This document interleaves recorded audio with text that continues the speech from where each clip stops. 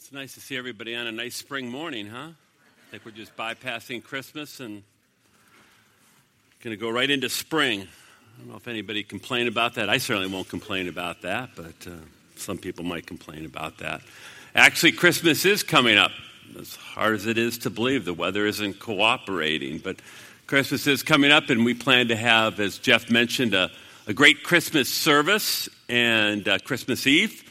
Certainly next week, and then Christmas Eve, which is Thursday, going to be a Thursday night, believe it or not. And it's a great time, especially Christmas Eve, to invite those who don't know Jesus Christ to come. The message comes out loud and clear, so if you've, kind of timid, one of the ways that you can mini evangelize is just invite him to a service and say, hey, it's Christmas, and it's pretty easy to do that. Just kind of slip it in there. And we got a Christmas Eve service. I'd love to have you come. And so why don't you try that out? And I think really they'll be blessed. So I just want to remind you, Christmas Eve is Thursday night, a week from this Thursday night. And if you've got people that you've been wanting to witness to, this would be a great way to do that. All right. Well, there was this Sunday school teacher. How many here have been Sunday school teachers? Yeah. God bless you. Huh? No, I don't mean that in a negative way. Suckers, no. It's going to be a long morning. No. Probably. But there was a Sunday school teacher, and she was trying to get across the message that, God is the creator God, and explain that. And then she got into how God created human beings. He created Adam, and there was little Johnny. And little Johnny really got interested as she talked about how Eve came from one of Adam's ribs. I mean, that just really fascinated him and whatnot. And later that week, little Johnny was lying on his bed, and it seemed as if he was ill. And his mother came in and said, Little Johnny, is there anything wrong? And he said, yeah, I got this pain in my side, and I think I'm going to have a wife. I want to tell little Johnny it's not quite that easy, but... Well, now that we got that over with, this morning I want to continue our study in the book of Ephesians, and I've entitled the message, Who Are You? Who are you? Lord, I do enjoy the gift of humor. It certainly is a tremendous gift, and I thank you for each person that was able to make it this morning. I know there's a lot of sickness going around, and we pray for those that are sick, Lord. It's not a great time of the year to be sick. And I do pray that this time of year would be special to each and every person here. That we'd get beyond the presents.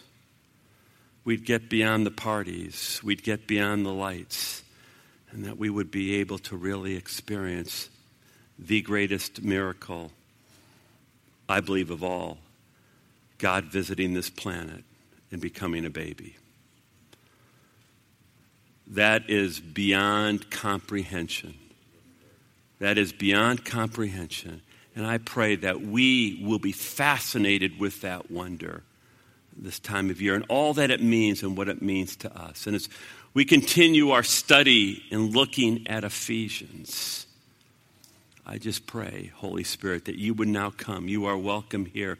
That you would give us soft hearts to really receive your word. You would give us ears to hear. Your words can change our lives. They are eternal words. They are life-changing words. They are meant to set us free. And I pray that for each and every person here. I ask, as always, that you would fill me from the soles of my feet to the crown of my head. And that your kingdom will now would be accomplished in these next several minutes. And I just ask for this in your precious name. Amen. Let's say someone were to come up to you and they were to ask you, who are you? Who are you? How would you answer that question?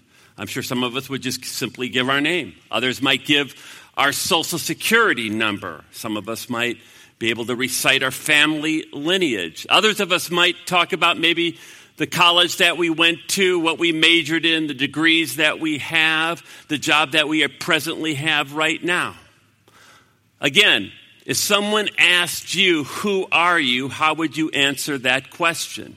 Well, the Apostle Paul answers that question for the believer in Ephesians chapter 2, starting at verse 19. So if you have your Bibles, your owner's manual, you can turn there. It certainly is worth marking up. If you do not, it's up on here on the screen. Paul writes these words, consequently, you are no longer foreigners and aliens. He's specifically speaking about the Greeks there, the Gentiles. That's what most of us are. But fellow citizens with God's people and members of God's household, built on the foundation of the apostles and the prophets, with Christ Jesus himself as the chief cornerstone. In him, the whole building is joined together and rises to become a holy temple in the Lord. And in him, you too are being built together to become a dwelling in which God lives by his Spirit. Paul gives us here three images, three pictures of what it means to be a believer. He tells us who we are. He gives us our identity in these three images. So I'd like to look at each one of those. First, Paul says that we are now citizens of heaven. In other words, if you are a believer in Jesus Christ, if you are born again and you are his follower, you are a citizen of heaven. In fact, he makes it more clear even in Philippians chapter 3 and verse 20. Skip, you can put that up there. And he simply says, but our citizenship is in heaven. We believers are citizens now of heaven. And I can imagine many of you are thinking, no, I am a citizen of the United States. And that's exactly what our problem is. Most of us really believe that we are citizens of the United States. And because we think that we are citizens of the United States, we think like Americans. And if you think like an American, you're going to tend to act like an American. Have you ever wondered what it means to be American? We talk about being an American, right? What does it exactly mean? Well, I was actually doing and looking at numerous studies and polls on what is considered to be American. And here's what we came up with, all right? Here's what was the composite picture. No particular order here, all right? So number one, here's what Americans value. Here's what makes you American. Number one, freedom. Freedom of worship and freedom to pursue your dreams. Secondly, individuality. That means the right to be me. That also means the right to be a pain in the gluteus maximus. Thirdly, democracy. We believe in democracy. No king here, but the ability to select our own representatives. Number four, capitalism. If you're an American, you really got to believe in capitalism, which is the ability to own, to distribute, and to make a profit. And do we know how to make a profit? Yes, sirree, Bob. All right. And finally, morality. But no longer is it the Judeo-Christian ethic or morality. That's the old morality, sadly. By the way, that's why most people, when you ask Americans, do they consider themselves a Christian? They will, because they remember the Judeo-Christian ethic. But sadly, we're no longer a Judeo-Christian nation, really. And now the new morality. You know what the new morality is? Tolerance. The new morality is tolerance and freedom of expression with one guideline. You know what the guideline is? As long as no one gets hurt, whatever that means. So the new morality is tolerance, freedom of expression, as long as no one gets hurt. That's what it means to be an American. Now, tragically, so many believers, so many American Christians believe that the values I just mentioned are actually Christian values. Did you know that? We have merged together being an American with Christianity, and we've kind of gotten a weird hybrid.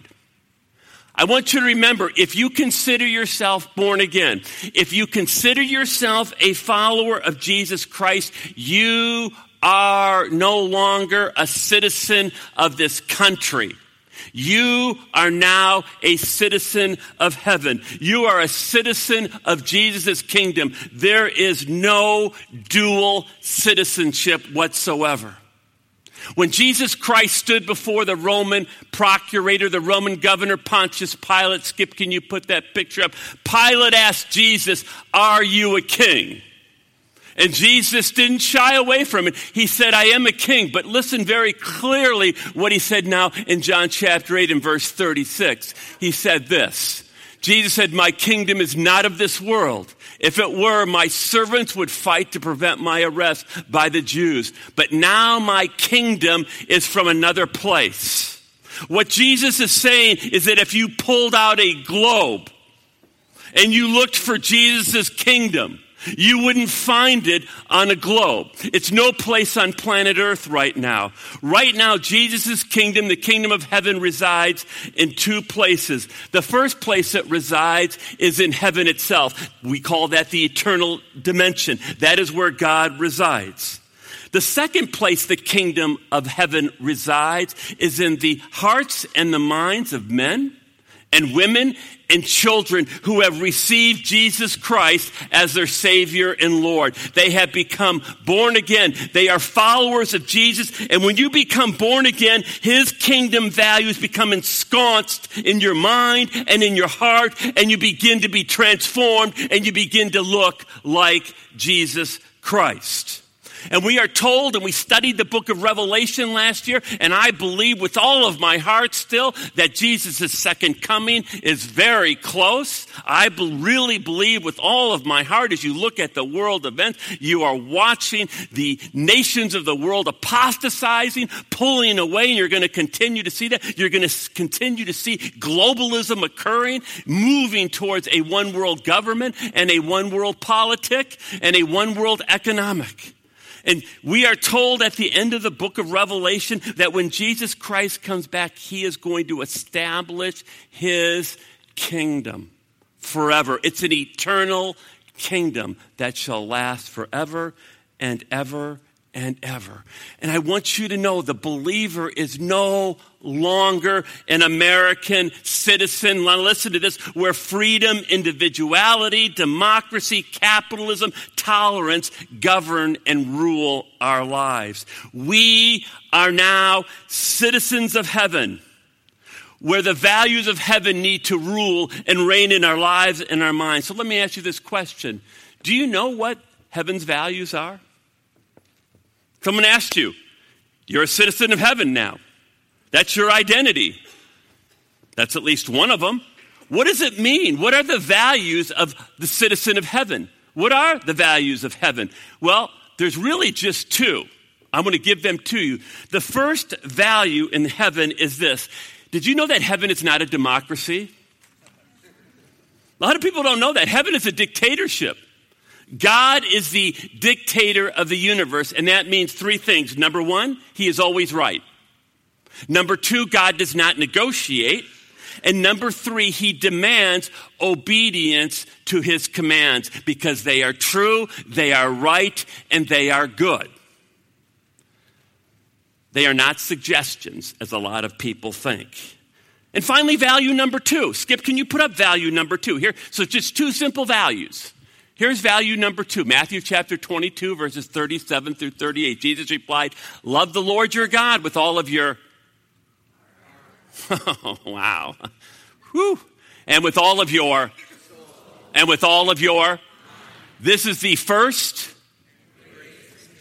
This is the first and the greatest commandment. I am to love the Lord my God with all of my heart, all of my soul, all of my mind. That is in my entire being. What does that mean in reality? Anybody know what that means in reality? I'll tell you what it means in reality. Refer back to value number one. God is a dictator. That's what it means. That's what it means to love the Lord your God with all your heart, mind, soul, and strength. It means to recognize that God is always right. God does not negotiate, and His commands right here are not suggestions. He really expects us to obey. he expects obedience to his commands. That's what it really means. So if someone says, I really just love Jesus, I just love him. See, most people think it's about emotion. I feel emotional about Jesus. I might even cry about Jesus. But it's not an emotional thing.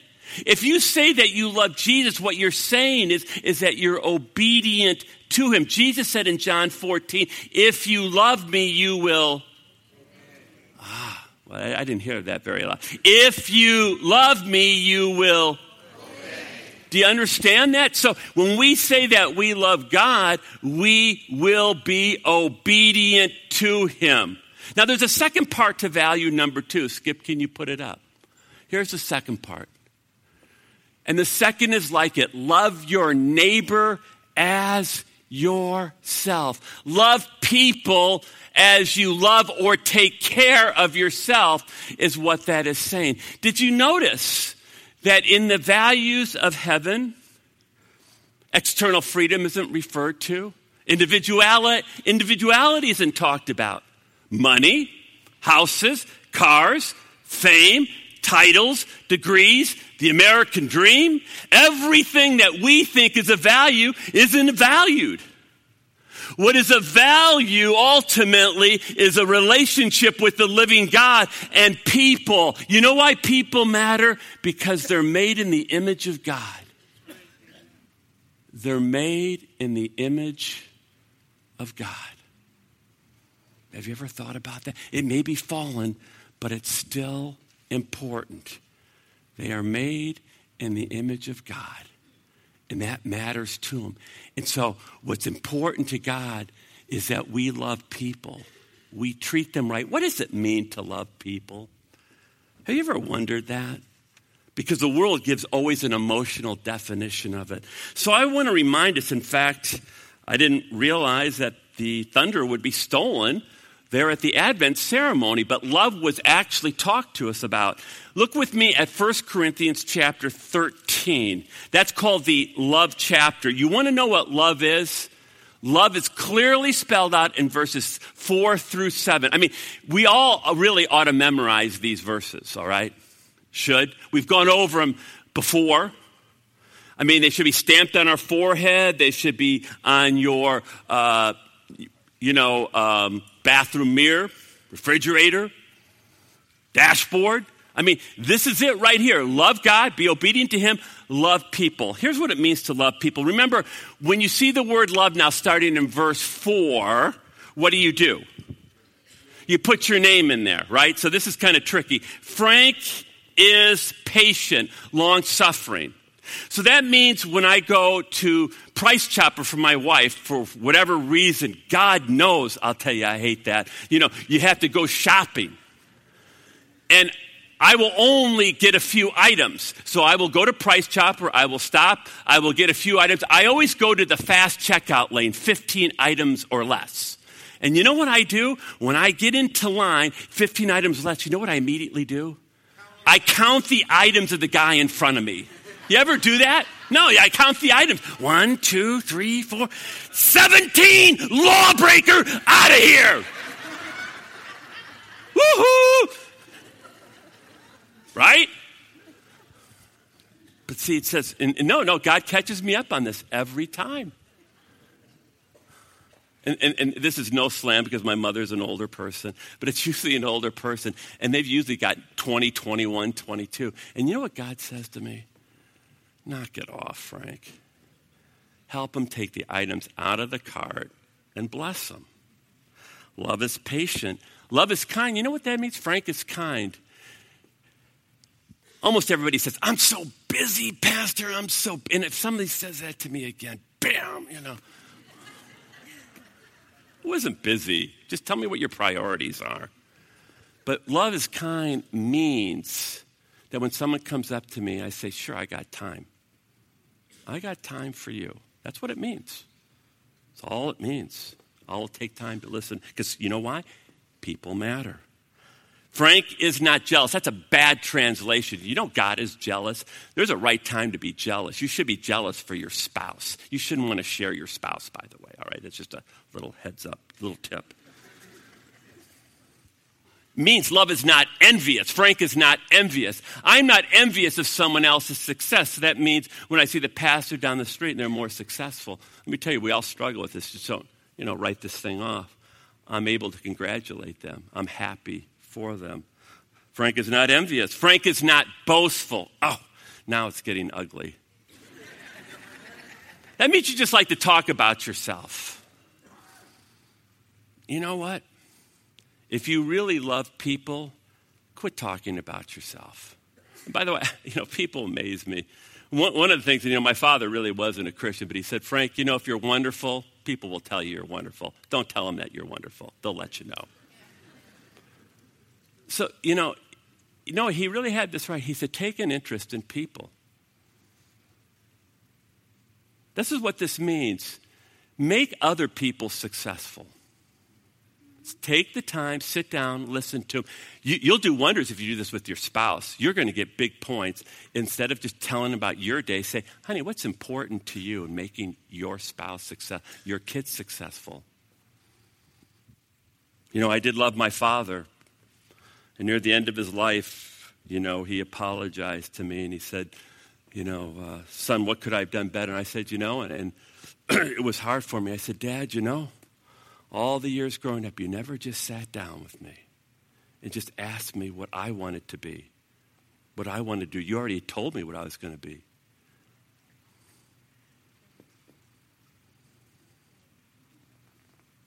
And he apologized. Love doesn't boast. Love cares about other people. It even gets deeper. Love is proud. Frank is not proud. You know what that means? It means that I honestly believe I'm better than everybody else.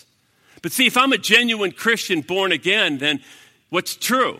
How can I be better than everyone else? What's true of a true child of God? I'm a sinner saved by grace. At the cross, remember at the cross, the ground is level. How could I possibly be proud? How could I possibly think I'm better than anybody else? Even if I am something great in this world.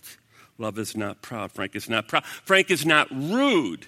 Wow, now this is a problem for drivers. I love Christian drivers. They got the fish on the back there. Honk if you love Jesus. And boy, bam! They're right up against another car. They're cutting in front of people. Awesome witness. Just awesome witness, by the way. Just honk if you love Jesus. No, it says it's not rude. That includes in the car. You can't just say the car made me do it, all right? Love does not demand its own way. Now, I want my own way. See, don't deny that, but love does not demand its own way. So when Susan wants what she wants, see, I give in. Love does not demand its own way. Love is not irritable, even though it has not had its cup of coffee in the morning. Hey, that's not an excuse. By the way, people say, well, I haven't had my cup of coffee in the morning. That's why I'm a jerk. Or women, sometimes say, it's kind of, that time of the month, and that entitles me to be a jerk. No. There's no reason, that entitles you and I to be irritable and to be a jerk. Does everybody get that? Just because something isn't right doesn't entitle you and I to be a jerk. Love is not irritable. Love keeps no record of wrongs. You know what I do? So I don't keep a record of wrongs. I say, just Lord, smite my enemies. No, I don't do that. No, see, that's not what we're supposed to do. It says, love is to keep, I am to forgive. No, this is not optional. With your spouse, this is not optional. Love means, when you forgive someone, it means you don't bring it back up again. You're not going to bring it up. If you've forgiven it, you do not bring it back. And not only that, you bless the person who hurt you. Ouch. Ouch. And then it says this, love does not rejoice about evil. Well, that's going to cut out a lot of television programs. Most television programs exalt evil. It exalts wrongdoing. We don't rejoice in that. We rejoice in the truth. We rejoice what exalts Jesus, his values. We exalt, we rejoice when Jesus' kingdom advances. And then it says, love never gives up. Love never loses faith, is always hopeful, endures through every circumstance. It doesn't quit. Can you imagine a world? No, seriously. Can you imagine a world where people were practicing love? Well, that's our first identity. I am a citizen of heaven. That's what you and I are supposed to be doing. We are supposed to be citizens of heaven. Then Paul moves on. He gives us our second identity. He gives us our second image. He says that we're part of the household, the family of God in Ephesians 2:19. And let me tell you something. In our day and time, that is really special because so many of us come from broken families. We come from dysfunctional families. And now Paul tells us that as a believer, we have a new family. We have a Papa. Our Papa is in heaven. And you know the hallmarks of heaven, his family? Love, joy, and peace. Isn't that awesome? Love, joy, and peace are the hallmarks of Papa's family. So even if you come from a broken family, even if your parents didn't treat you right, you now are part of a new family. Now, having said that, I want you to look at the person to the left and to the right of you. More than likely, they're a believer. Have you ever considered that you're going to spend the next zillion years with them? Might be a disturbing thought, huh? You're going to spend the next zillion years with that person. So I have a small piece of advice. Learn to get along with them now, because guess what? God has a tremendous sense of humor, and he'll probably make them your roommate if you don't.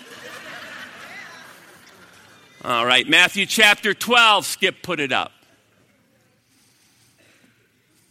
While Jesus was still talking to the crowd, his mother and brother stood outside wanting to speak to him. Someone told him, your mother and brothers are standing outside wanting to speak to you.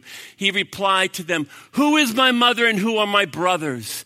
Pointing to his disciples, he said, here are my mother and my brothers. For whoever does the will of my Father in heaven is my brother and my sister and my mother. Do you understand what Jesus is saying? Who's your family? Well, not about this. If you're going to speak in tongues, you got to interpret it, okay? So, well, what is Jesus saying? Seriously. How? The other Christians, look at it. Look, take a good look. No, take a good look. See, do we really believe that? Let's just ask it, be more personal. Do we really believe that here at Bethlehem Community Church? You know, there is no question that during the first 3 centuries, that's when the church was the most effective. That's when it grew the fastest, during pagan Rome. And a lot of people have wondered, why did the church grow so fast? Why was the church so effective? It's really not that difficult. It's actually quite simple. And the reason is this. I'll give it to you. Tertullian. Skip, can you put up his picture? Tertullian was an early church father. He lived around 200 BC, and he was speaking about the Romans. And the Romans were looking in on the Christian communities. And here's what they had to say about the Christian communities as they were looking and observing them. They said this, see how they love one another and are willing to die for each other. Justin Martyr was another early church father. Skip, can you put up his picture? He lived in 150 AD or around there, and he wrote this. We who used to value the acquisition of wealth and possessions more than anything else, now bring what we have into a common fund and share it with anyone who needs it. We used to hate and destroy one another and refuse to associate with people of another race or country. But now, because of Christ, we live together with such people, and we pray for our enemies. You know, we looked at it last week. Jesus Christ, and only Christ, can break down the walls between people, between races, black and white, between husband and wife. Only he can do it, because in the end, when you really come to Christ, he levels the playing field. I'm a sinner and I'm saved by grace. And the early church really understood that. Let's talk about Clement of Rome. Clement of Rome was another early church father. In fact, he knew many of the apostles. He wrote this in 100 AD about a person, a man in his community that he was over. He said this of him, he impoverishes himself out of love, so that he is certain he may never overlook a brother in need, especially if he knows he can bear poverty better than his brother. He likewise considers the pain of another brother as his own pain. Our greatest witness to the world. I'm going to tell you right now, our greatest witness to the world is our unity in how we treat one another. The Apostle John challenges us with these words this morning in 1 John chapter 3. Skip, can you put up these words? Let them speak to you.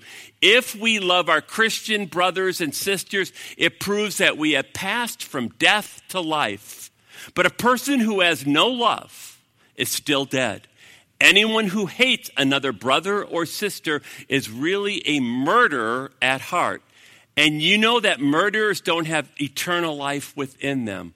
We know what real love is because Jesus gave up his life for us. So we also ought to give up our lives for our brothers and our sisters. If someone has enough money to live well and sees a brother or a sister in need but shows no compassion, how can God's love be in that person? Dear children, let's not merely say that we love each other. Let us show the truth by our actions. Our actions will show that we belong to the truth, so we will be confident when we stand before God. Do you want to be confident? Do you?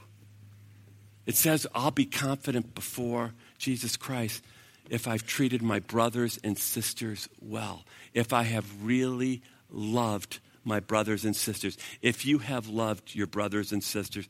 And I don't know how to say this nicely, but if I was to say what is one of the greatest failings of the church in America, it would be right here. You know, we do understand family blood. And we should care for blood. I'm not saying that because that is also a witness.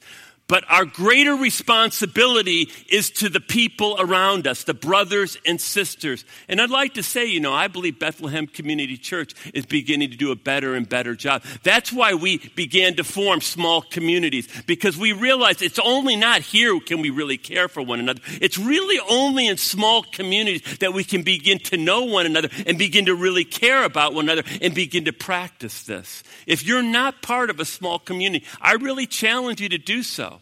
Because this isn't something lightly that God takes lightly. It's really important that we take care of one another. That is one of our major witnesses to the world. I pray that they will say, when the world looks at Bethlehem Community Church, they will say, see how they love one another. Well, finally, let's look at the third. Let's look at the third and final image of the believer.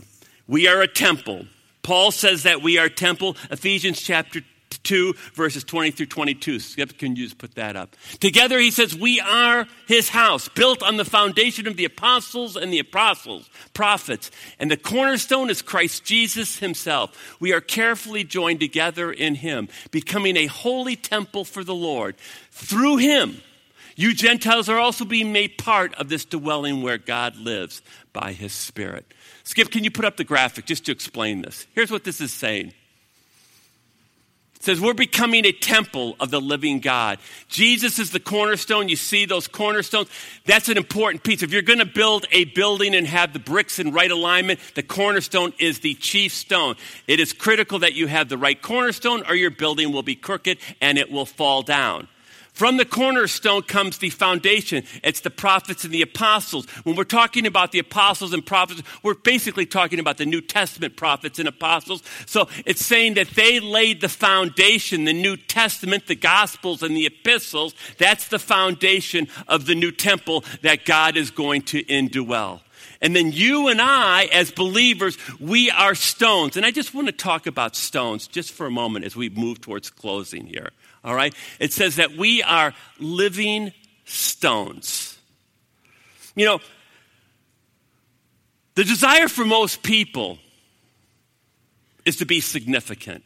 In fact, Robert McGee, many, many years ago, wrote a book entitled Search for Significance.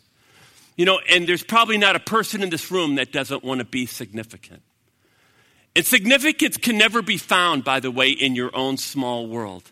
Have you ever wondered why the superstars, whether they're actors or, they're musicians or they're singers or they're sports stars, have you ever wondered why basically they're not very happy? They're on prescription drugs. You find them on drugs and alcohol. You find them involved in sex. You find them having multiple marriages. You find them buying all kinds of things, bigger houses, bigger cars, more cars, whatever. They're trying to live larger than life, and yet they're still not significant.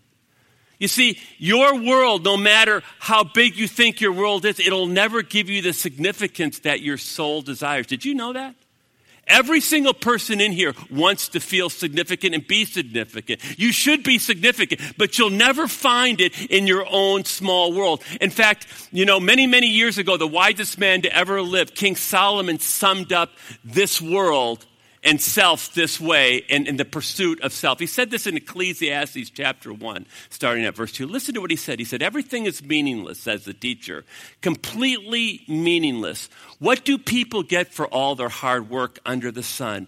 Generations come and generations go, but the earth never changes. The sun rises and the sun sets, then hurries around to rise again. The wind blows south and then it turns north. Around and round it goes, blowing in circles. River runs into the sea, but the sea is never full. Then the water returns again to the rivers and flows out again to the sea. Everything is wearisome beyond description. No matter how much we see, we are never satisfied. No matter how much we hear, we are never content. History merely repeats itself. It has all been done before. Nothing under the sun is truly new. Some people say, here is something new, but actually it is old. Nothing is ever truly new. We don't remember what happened in the past, and in the future, no one will remember what we are doing now. Well, now that you're encouraged.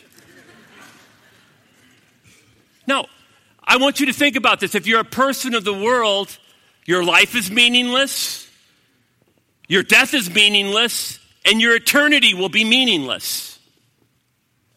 That's what he's saying. A person of the world, life is meaningless, no significance. Their death will be meaningless.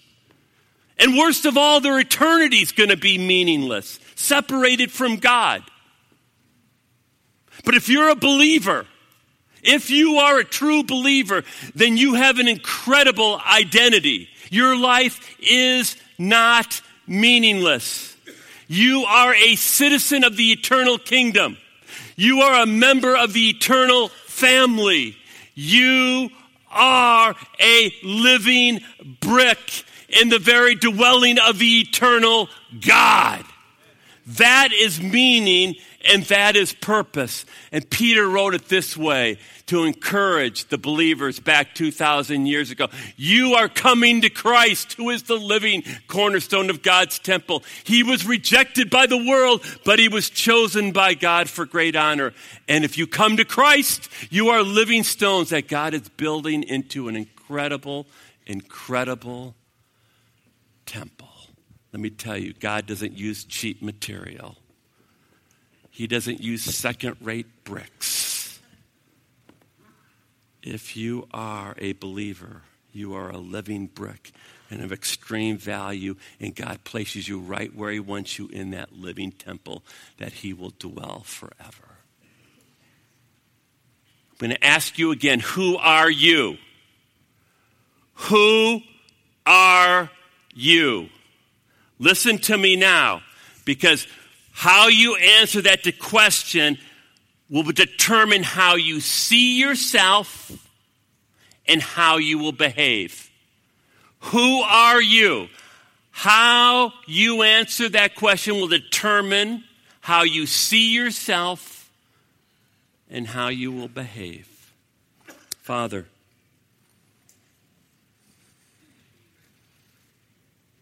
there's probably no more important question than who are you? And I pray now that we can answer that question. I pray now that we can answer that question truly. It's life-changing. The world flounders, and they can't really answer that question. And they're searching for a significance that can't be found in this world. And I pray if anyone here does not know Jesus Christ, that even now, Holy Spirit, you'll be moving in their hearts and you'll be knocking on their door and they'll answer that call. Because in you and in you alone can truly be answered that question, who are you? I am a citizen of the eternal kingdom. I am a member of God's family. I'm a child of God. And I am a part of the greatest structure of all, the living temple that the living God will indwell forever and ever and ever. I pray everyone here this morning can truly answer that question. And I ask this in your precious name. Amen.